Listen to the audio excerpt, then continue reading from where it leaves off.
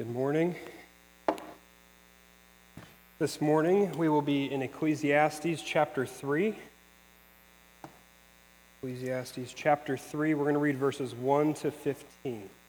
If you don't have a Bible with you, the blue Bible in the pew in front of you, it should be on page 617. Should be. I say that in italics. You just can't see it. We are continuing our series through Ecclesiastes, making sense of this mysterious life. The last couple weeks, Pastor Dan has walked us through this book and been exploring with the preacher of Ecclesiastes, where is satisfaction? What is meaning? This morning we'll talk about where is purpose. Ecclesiastes chapter 3, starting in verse 1. Hear the word of the Lord. For everything there is a season, and a time for every matter under heaven. A time to be born, and a time to die. A time to plant, and a time to pluck up what is planted. A time to kill, and a time to heal. A time to break down, and a time to build up. A time to weep, and a time to laugh. A time to mourn, and a time to dance. A time to cast away stones, and a time to gather stones together. A time to embrace, and a time to refrain from embracing. A time to seek, and a time to lose. A time to keep, and a time to cast away. A time to tear, and a time to sow. A time to keep silence, and a time to speak. A time to love, and a time to hate. A time for war, and a time for peace. What gain has the worker from his toil? I have seen the business that God has given to the children of man to be busy with. He has made everything beautiful in its time. Also, he has put eternity into man's heart, yet so that he cannot find out what God has done from the beginning to the end. I perceive that there is nothing better for them to do than to be joyful and to do good as long as they live. Also, that everyone should eat and drink and take pleasure in all his toil. This is God's gift to man. I perceive that whatever God does endures forever. Nothing can be added to it, nor anything taken from it. God has done it so that people fear before him. That which is already has been. That which is to be already has been. And God seeks what has been driven away. This is the word of the Lord. Amen. Thanks be to God. In a recent article, I read about an art project, a very interesting art project. Not the most beautiful, it's just gray concrete, so I don't know if I'd call it art. Some people might. An art project that is underway in a town in Germany. Now, this is not a recently commissioned art project. It's actually in year 40. Now, some of us are like, whoa, 40 years? That's actually not too crazy if you think throughout art history. But the schedule for this art project is a little crazy. It will be finished, or supposed to be, projected to be, in the year 3183. So we're in year 40. We're not moving at a real fast pace. It's a project that will defy time, going over all of time, if you will, for these next few thousand or 8,000 plus some years, over generations. And in this article, what I found was not just this art project, but there's a lot of what you might call long-term art projects. There's a poem being etched one letter at a time in Utrecht, a town in the Netherlands. There's an artificial stalactite that was designed by an artist that will drip water for 500 years. And there is a clock. We don't want to leave it to the Europeans, okay? America has to get its foot in the door here. There's a clock in Texas that will keep time for 10,000 years. Always bigger in Texas, isn't it? What do all these projects tell us? They tell us that no matter where you are or when you live, as humans, we wrestle with, and these projects show that we combat what we perceive to be our total tyrant, time. Maybe you haven't invested your life, all of your savings, into developing some kind of millennia surviving defiance to time, but you feel the constraints to time as well, don't you? You said the phrase, "This year has flown by." Can you believe it's already October? No, it's not October. We have another week left, right? Or you tell the child that just wants to grow up, "Honey, enjoy your time while you can." All of these reveal a trouble that we have with time. Last week in Ecclesiastes, the preacher exposed a misconception common to all of us. We all look to satisfaction or happiness in the things in this world. But as we saw, it will only leave us wanting. Now this week, he is going to confront us with another misconception, another misguided perception, if you will, of this life. Many of us, or all of us maybe, consider time to be a tyrant. We think that time is reigning and ruling over us, and it causes us to stress or have anxiety. We don't have enough of it, or we need to make the best of it. We need to figure out how to control this thing that is over us that we think controls us. We are troubled by time. But the preacher is going to show us that our trouble with time is not in fact that we live in time. We're going to see, yes, we are constrained by it. But our trouble with time is that we don't rightly understand it. We don't rightly understand time. What the preacher shows us and what we see in this text is that time is under the perfect, good control of God. It is not a tyrant reigning as it pleases. It is a tool used under the reign of God. The seasons have a composer. The orchestra has a conductor. It is God. And so we begin to understand this truth. As we begin to understand this truth, we're going to have 3 takeaways that I hope we leave with this morning. First, as we understand that God is the composer of the symphony that we live in, the seasons, first, we will relish the works of God through time. Second, may we rejoice in the gifts of God in our time. And then third, that we would revere the rule of God over time. Now to see this, what we're going to do is we're going to break the passage into 3 sections. I know, lots of threes, lots of breaks. This is how we're going to walk through the passage. The trouble with time. First, we're going to look at the troubling tick-tock of time. Then we're going to look at the true determiner of time. And last, what to do with our time, or our tasks during our time. You can tell I didn't pick which one I wanted. Our tasks during our time. First, let's look at the troubling tick-tock of time. So this passage starts with this poem, a very famous poem. I was reminded a few times this morning about a song that's not necessarily current, but well known among many of us, by the Byrds, Turn, Turn, Turn. Even if you haven't heard that song, which actually I did listen to this week and tried to convince Pastor Dan to let us use it, but it was shot down. Regardless, if you haven't heard that song, you've likely heard this poem read at funerals, or maybe you've heard the phrase, "a season for everything." You've heard song titles, song lyrics, TV quotes referring to this famous poem. And what a comforting idea, right? There's a season for everything, implying this too shall pass. Isn't that how we always look at this poem? This is a temporary season. You just have to get through this season and everything will be okay.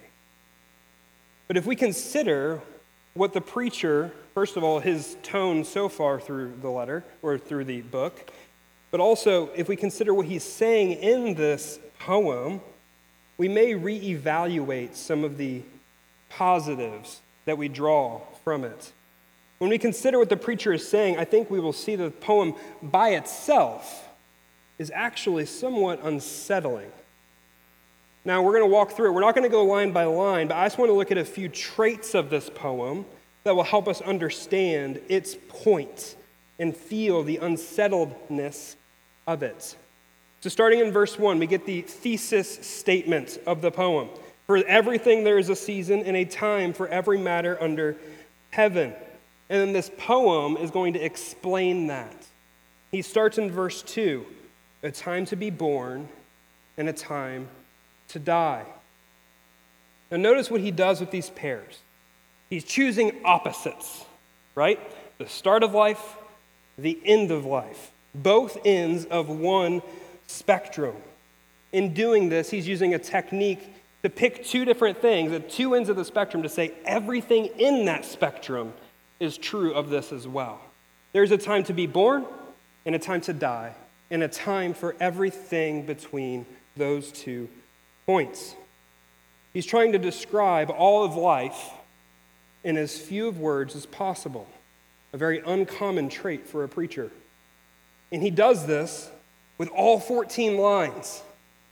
Not only does he show every line as a spectrum, but then he says birth and death first, like an arch, an umbrella, and all those lines under it describe things that happen between birth and death. All the following lines are intended to describe events that happen between our birth and our death. Between life and death, or birth and death, you will plant and you will harvest. You will mourn and you will dance. You will break down and you will heal. You will seek and you will lose, and so on and so on. His point is that every event, birth, death, and everything in the middle, is a season that comes and goes. We are constrained by time. It will not last forever. Another season awaits. Okay? I think we get that naturally when we read it. One more note. The preacher is also emphasizing that all of life is under this constraint. Notice what he repeats. When you read this poem, what does he say over and over and over again? Time, time, time. There is a rhythm to it. It's almost like he's breathing as he is writing this.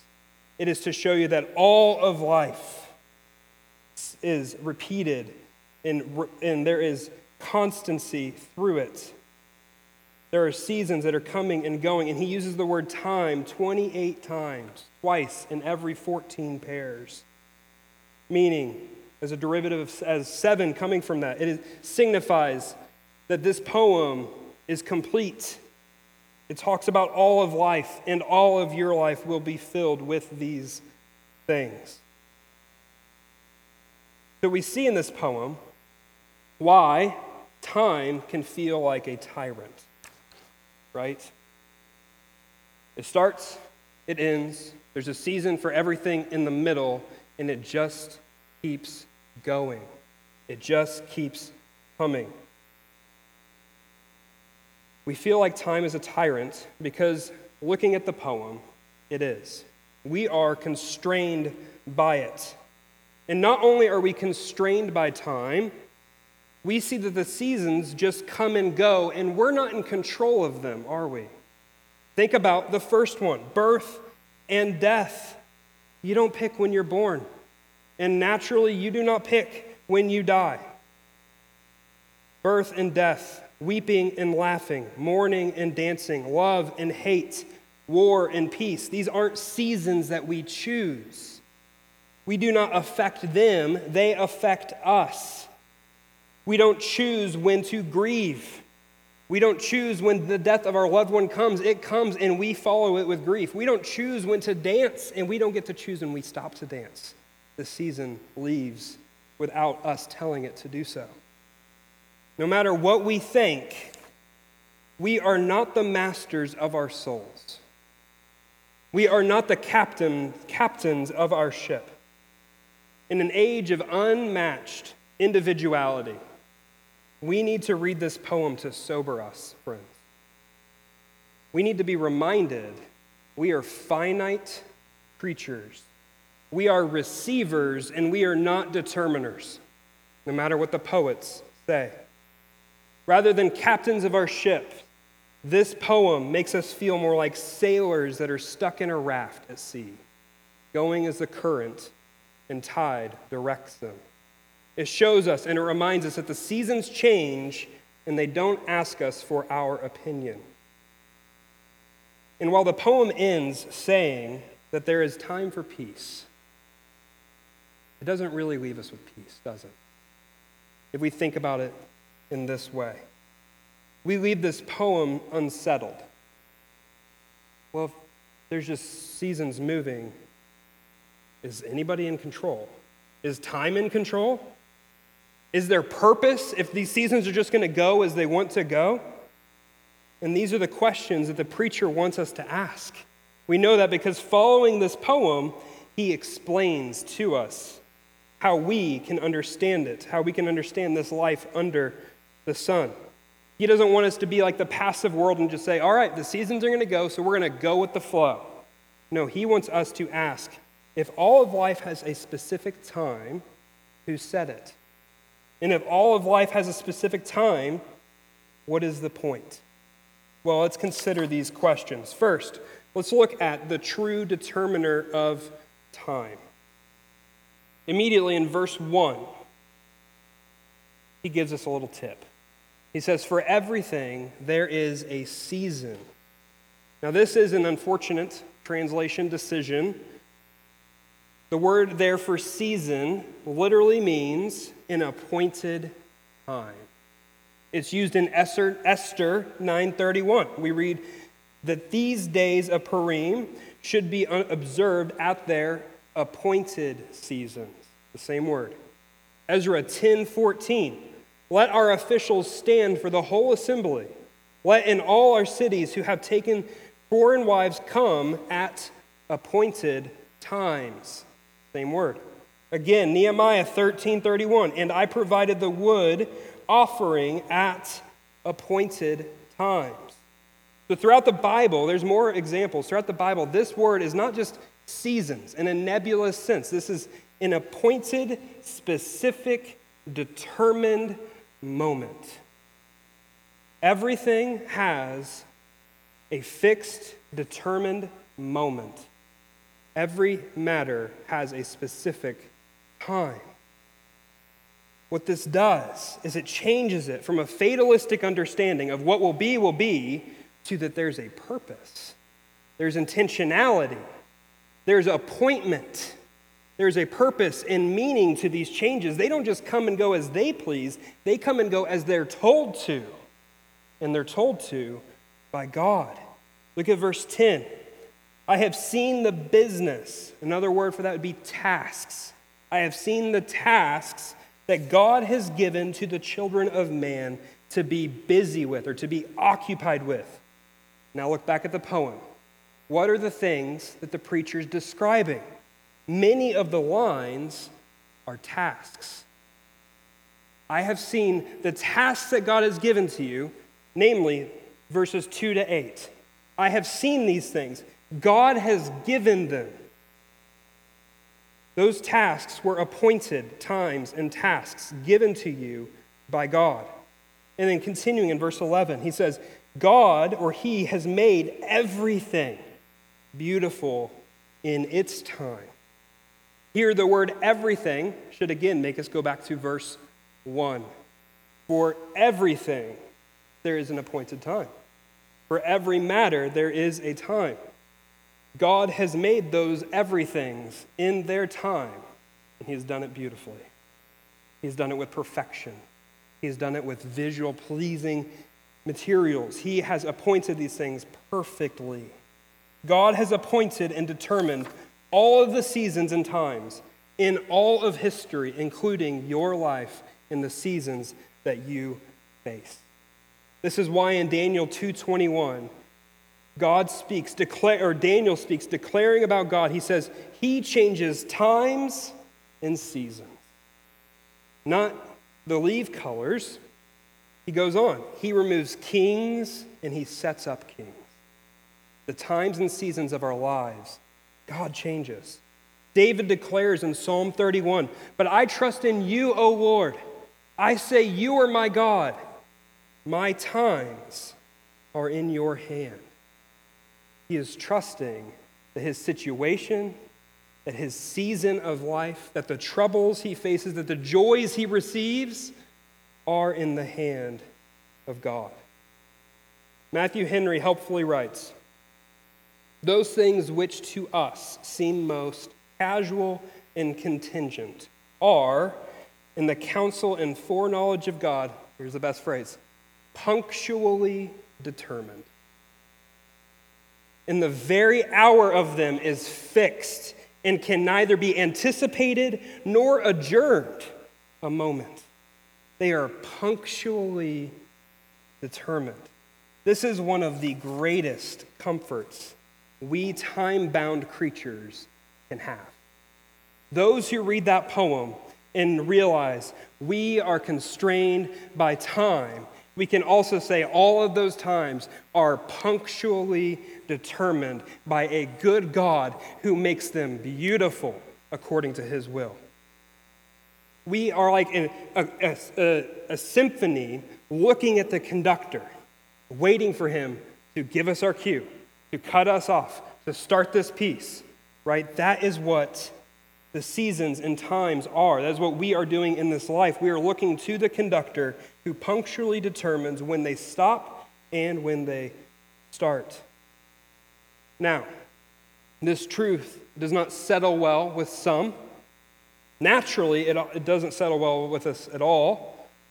One of the 16th century reformers wrote, "There is nothing of which is more difficult to convince men than that the providence of God governs the world." We don't like this idea. But our distaste is nothing new. Actually, it's probably the oldest point of dissension. In the garden, was it not Adam and Eve's downfall? Is the fall not their denying God's sovereign governance?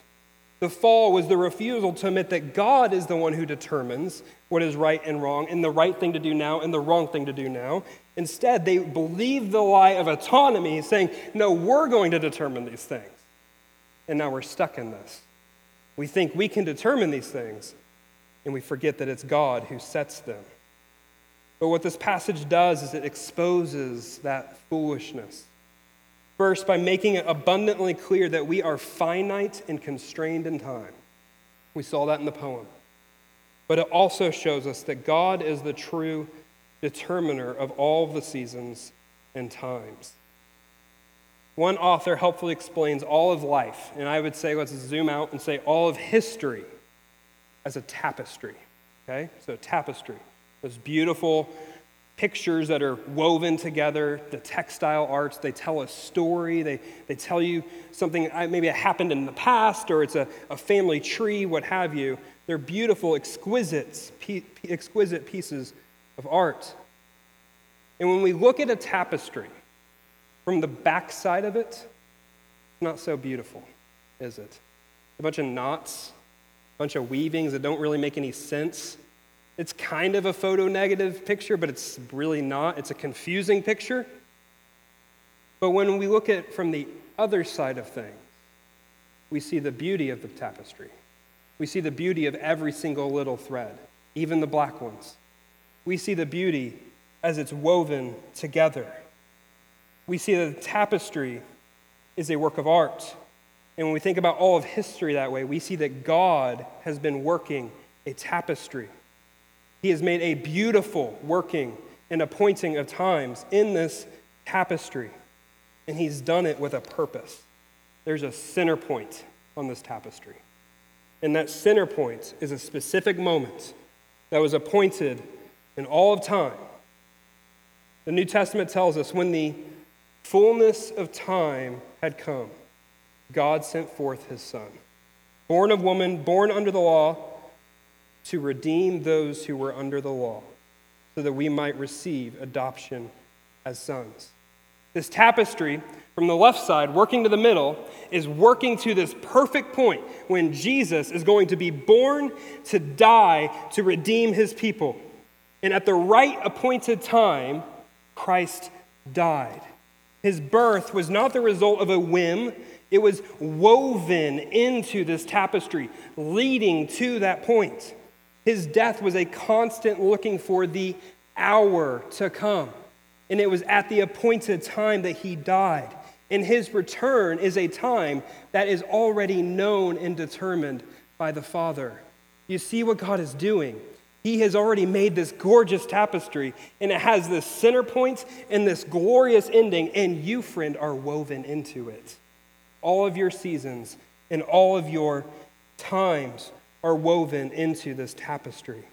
While our sin was the denial of God's governance, the gospel is the perfect, beautiful display of God's sovereign governance over the worst appointed time, Christ's death, and the best appointed time, our redemption accomplished through his death. It was always working through God's perfect, sovereign governance. This is truly one of the greatest comforts we can have in our day-to-day as well, friends. What this means is that you're not a victim of the times.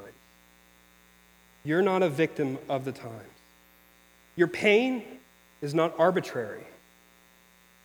Your suffering is not unseen. Your joy is not found, but it's given to you. And your life was given to you. And your death is not going to be an accident. It is planned. Christian, there is no job loss that the Lord is not aware of and planned for. There is no difficult home situation that God is not aware of and over. There is no cancer that surprises him. There isn't a wedding he didn't ordain, a birth he did not determine, and a death he does not expect. Mourning, weeping, laughing, and dancing are all divine appointments. They are gifts from God, and they are planned in his goodness to display his beautiful works. Even the things that we think men control, a time to kill and a time to heal, a time to love and a time to hate, a time for war and a time for peace. We think those are in the hands of men, right? Even those are in the hands of God. Why did David not kill Saul? 1 Samuel 24 and verse 6, David says to his men, "The Lord forbid that I should do this thing to my Lord." God controls even when man makes his decision. As we look at life, we can become confused and unsettled, and we can quickly feel helpless. But Christian, God has appointed your times, and he has appointed your seasons. He is over them. He is the great and mighty creator who has decreed this will start and this will end. And he knows your times personally as well. And all that he makes is beautiful. It is marvelous. It arrays his glory. This tapestry is going to show the lives of the saints as they were leading up to the point of Christ and coming from the glorious moment of his resurrection. Every dark season in this tapestry, every dark thread is just surrounding a picture of God's grace and his goodness. The times when he was upholding you in hard times, the times when his Spirit was standing beside you and encouraging you, the times when your suffering was for your good and for the good of the saints.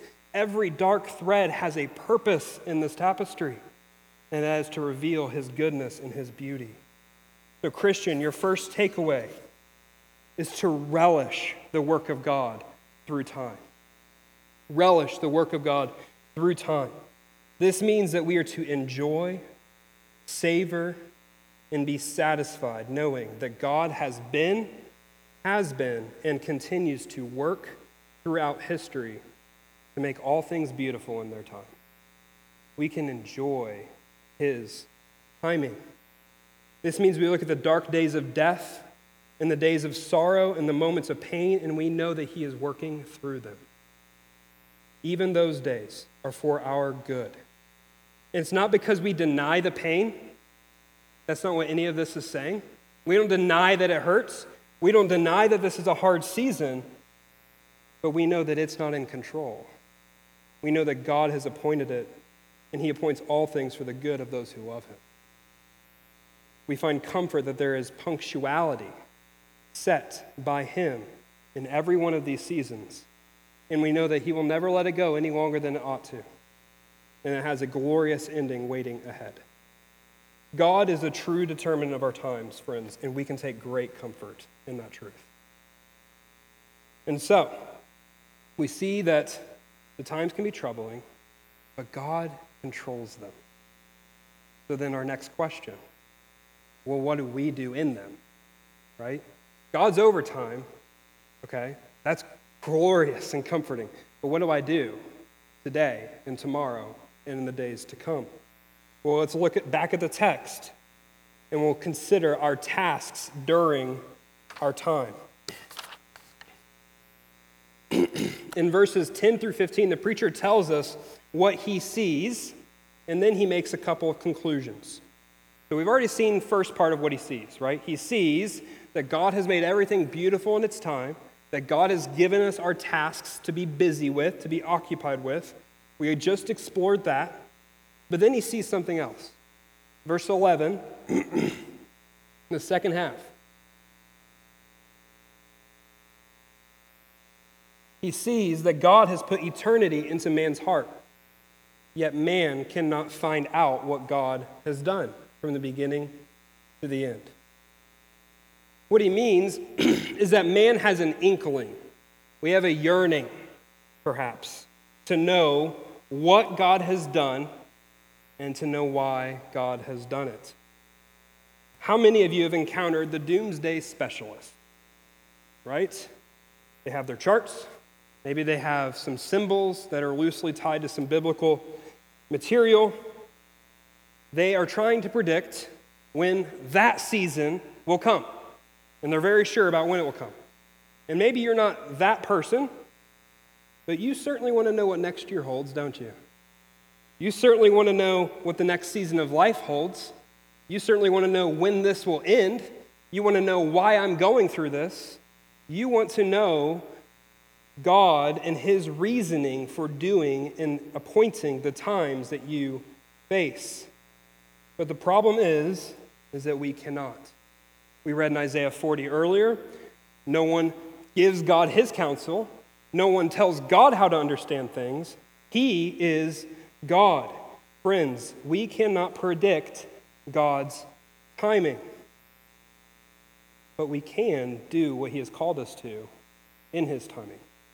Instead of spinning our wheels trying to figure these things out, we are given two tasks in this text that help us to see what we are to do. First, we are to rejoice in the gifts of God in our time. Look at verses 12 and 13. He says, I perceive that there is nothing better for them than to be joyful and to do good as long as they live. Also, that everyone should eat and drink and take pleasure in all his toil. This is God's gift to man. So last week, as I said earlier, Pastor Dan showed us that we cannot find any satisfaction in our pursuit of gain from the world. Instead, we saw that satisfaction comes not from what we can seize, but what we receive from God. Satisfaction is not found in what you think you can pursue and seize in this life because it will slip through your fingers. Satisfaction is found in the contentment of receiving the goodness of what God gives you in this life and what he holds for you in the life to come. The conclusion is the same in our pursuit of purpose, of what do we do? The conclusion is the same. As we are in uncontrollable, changing seasons, it's not what purpose we can assign to them that we do, but it's the enjoyment of the times and seasons that we receive. It is rejoicing in the gifts of God in our time. And notice in the instruction the simplicity of what we are to do. Very simple, friends. Be joyful, do good, eat, drink, and enjoy our work. Very simple. How complex we make our pursuits of purpose. We think we must change the world. We think we have to leave an impact. We think we have to be seen, and we have to really be seen and known by others to have a purposeful life. Our voice must be heard to have a purpose. We must be upfront to have a purpose. Friends, those are lies. Purpose is not found in popularity. Purpose is found in the precious gifts of what God gives you each day. So in his play, Our Town, Thornton Wilder, he writes a simple play about simple people living simple lives. I love this play. I was talking with Pastor Dan about it this week. I strongly recommend that you read it and or see it. But at the end of it has this very famous quote. At the end of it, that one character, after she's gone back in time, and she sees her 12th birthday, and she's trying to talk to her mother, and her mother won't really look at her. She's just talking and doing dishes and doing her thing. And she's just screaming at her mom, "Look at me!" She sees that we only find significance in monumental moments and not the simple things of life. And so she asks the narrator at the end, do any human beings ever realize life while they live it? Do any human beings ever realize life while they live it? And the narrator responds, no. Well, the saints and the poets, maybe, they do some. The saints and the poets. The saints and the poets. The saints do, friends, because in this text it shows us we can really realize life, because life is wrapped up in enjoying what we receive from God. How telling this is. We live in a world and we live with a predisposition to define significance and purpose by anything but what is simple. And our text this morning is calling us back. Realize life. Purpose is not found in preaching the perfect sermon, Pastor. It's not found in making the most money. It's not found in having the perfect house. It's not found in being the perfect parent. It is found in the simple, everyday gifts from God and in rejoicing in those gifts. So, friends, what gifts do you see as insignificant? They're from God. We need to make, as one author titled a book, every moment holy. Every moment is holy. From doing laundry and changing diapers, to writing sermons and doing budget sheets, from accounting and cutting lawns, from being a retiree and serving your neighbors, from fixing wheelchairs, whatever it is that you do, it is from the hand of God. He gives you your toil. Every moment is holy because he has appointed it for you. So, we rejoice in the gifts of God. And lastly, we revere the reign of God over time. Revere the reign of God over time. We cannot understand God's working from the beginning to the end. That's what he said back in verse 11, right? Eternity's in our heart, but we can't understand what God has done from the beginning to the end. We can't understand why the seasons change. We can't understand how or why God appoints certain seasons, but we can understand the purpose of his doing these things. We can understand the end goal in these things. Look at verse 14. We'll read 14 and 15. I perceive that whatever God does endures forever. Nothing can be added to it, nor anything taken from it. God has done it so that people fear before him. That which is already has been, that which is to be already has been, and God seeks what has been driven away. So the beginning of 14 and the end of 15 is just two ways to say the same thing. He's trying to say that what God does stands forever. It's unchanging and it's unchangeable. Hence why we can't understand it from the beginning to the end. He's already said it. It is unchanging and unchangeable. And so in the middle, we see the reason why. We see the end goal. God has done it so that people fear before him. God's mighty working and appointing of all things has one end in mind. It has one goal: to elicit in our hearts a fear of the Lord. A fear of the Lord. The idea of the fear of God, or the fear of the Lord, is a huge topic. Lots of books have been written on it. I strongly recommend a few. I would give you those recommendations after service. But we live in a world where the idea of fear has been twisted. It has been changed, especially when we think of fear of someone in power. Think about politics, scare tactics. Think about social justice movements. Lots of scare tactics. The use of the word fear is everywhere throughout these different spheres. And so it makes us think, well, fear of the Lord must mean there's this conniving God who's manipulating his subjects to bend the knee. That is not the fear of the Lord. It is not oppressive or abusive. It is joyful. It is relationship. Jeremiah 32, what's the point of the new covenant? That he will put fear of him in your hearts. It is what unites you to him. Pastor Dan preached a sermon on the fear of the Lord in our 1 Peter series earlier this year. I encourage you to go back and listen to it.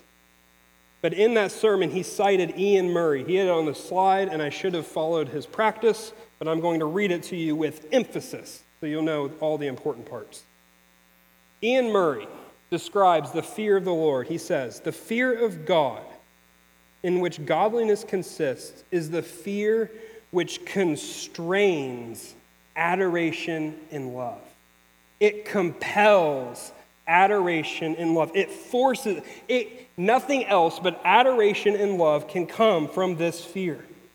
It is the fear which consists in awe, reverence, honor, and worship, and all of these to the highest level of exercise." And here's the point. It is the reflex in our consciousness of the transcendent majesty and holiness of God. It is the reflex. Just like whenever the doctor hits your knee with that really weird-looking hammer. I don't understand why it looks like a duck bill or a chicken beak, but it does. That little hammer and your knee kicks out. You have a reflex. When we understand the transcendent, the great, the glorious, the high, the mighty, the unreachable majesty and holiness of God and his love for us, we can't do anything but respond and reflex with awe and glory and honor and worship of him. The fear of the Lord for the Christian is not a dreaded fear with weeping and uncertainty. It is a solid fear, solidly standing upon an understanding of who God is. It is a fear that stands upon the truth in this passage. A fear that knows that God is the great, mighty appointer of times, and he knows your times, friend. And he set your times. That can do nothing but elicit a fear of the Lord. That he set this season I'm in, and he has set all of the seasons in all of history. It is a fear that knows that God is sovereign over time, and yet he entered into time to redeem those who have refused his sovereign good governance. It is a fear that knows that God works, all of his works endure forever, unmoved and unchanging. And yet he gives you the toil for you to do that your grandchildren won't remember. He's that big and mighty, and yet he cares for us, the lowly. It is a fear that knows God as the God of glory, the one who the earth reflects his glory, the one who angels and stars sing to, and knows God as the one who has forgiven, blessed, and loves us as Father. That is what it means to fear the Lord. To understand these truths side by side. It elicits a love and adoration for him. I think that C.S. Lewis describes it best, what the experience is like best, in his book, Prince Caspian. When the children see Aslan for the first time in this journey, they have a fear of Aslan. So they've been in darkness. They've been trying to get their way to Prince Caspian, who's he's under siege, he's not doing well. And they've been in all this darkness. They've been using their own wit. And what happened is they walked right into the enemy. But then they see this shadow, or Lucy does. And then she starts to convince the other ones, no, that is Aslan. And they follow it. Elusively, he leads them out. And then he reveals his glory to them. And what Lewis writes is he says, the children, when they saw his glory, the children were as glad as anyone who can feel afraid, and as afraid as anyone who can feel glad. That is what it means to fear God. To be so glad to know that he loves you. He's appointed your season, and in such awe that he has appointed all the seasons, and he is not under the tyrant of time, but he set the clock. That is what it means to fear God. It is a trembling joy, a glad fear, a rejoicing reverence, or a sober savoring of our Savior. Friends, the goal, the end goal of all of our times, when we want purpose, relish the works of God. Relish them. Look at the beautiful work of God and think about the tapestry he's made. Rejoice in the gifts of God. Don't overlook the simple, but receive what he has given to you. And then revere the reign of God over time. Have fear of the Lord that trembles at the thought of who he is and cries, joyful, at the idea that we get to call him Father. That is what the preacher has for us this morning. Would you pray with me? Father, we thank you for your word this morning. We thank you that your word exposes to us places where we look to ourselves or look to the world, places where we just don't look to you, places where stresses and anxieties can come in because we only think in the small parts of your tapestry. And so, Father, we ask that you'd help us to back up, look at it from your side, and to back up and see all of it. Would you help us to enjoy, to relish the goodness of your works in all of our seasons, knowing that our good God, who we call Father, has appointed them for us and is with us through them. Would you help us to rejoice in the toil that you've given to us, no matter how meaningless the world says it is? Would you help us to remember it's a gift from you to enjoy? And Father, would you help us to grow in our fear of you so that we can enjoy you and worship you as you have made us to do so. We pray this in Christ's name. Amen.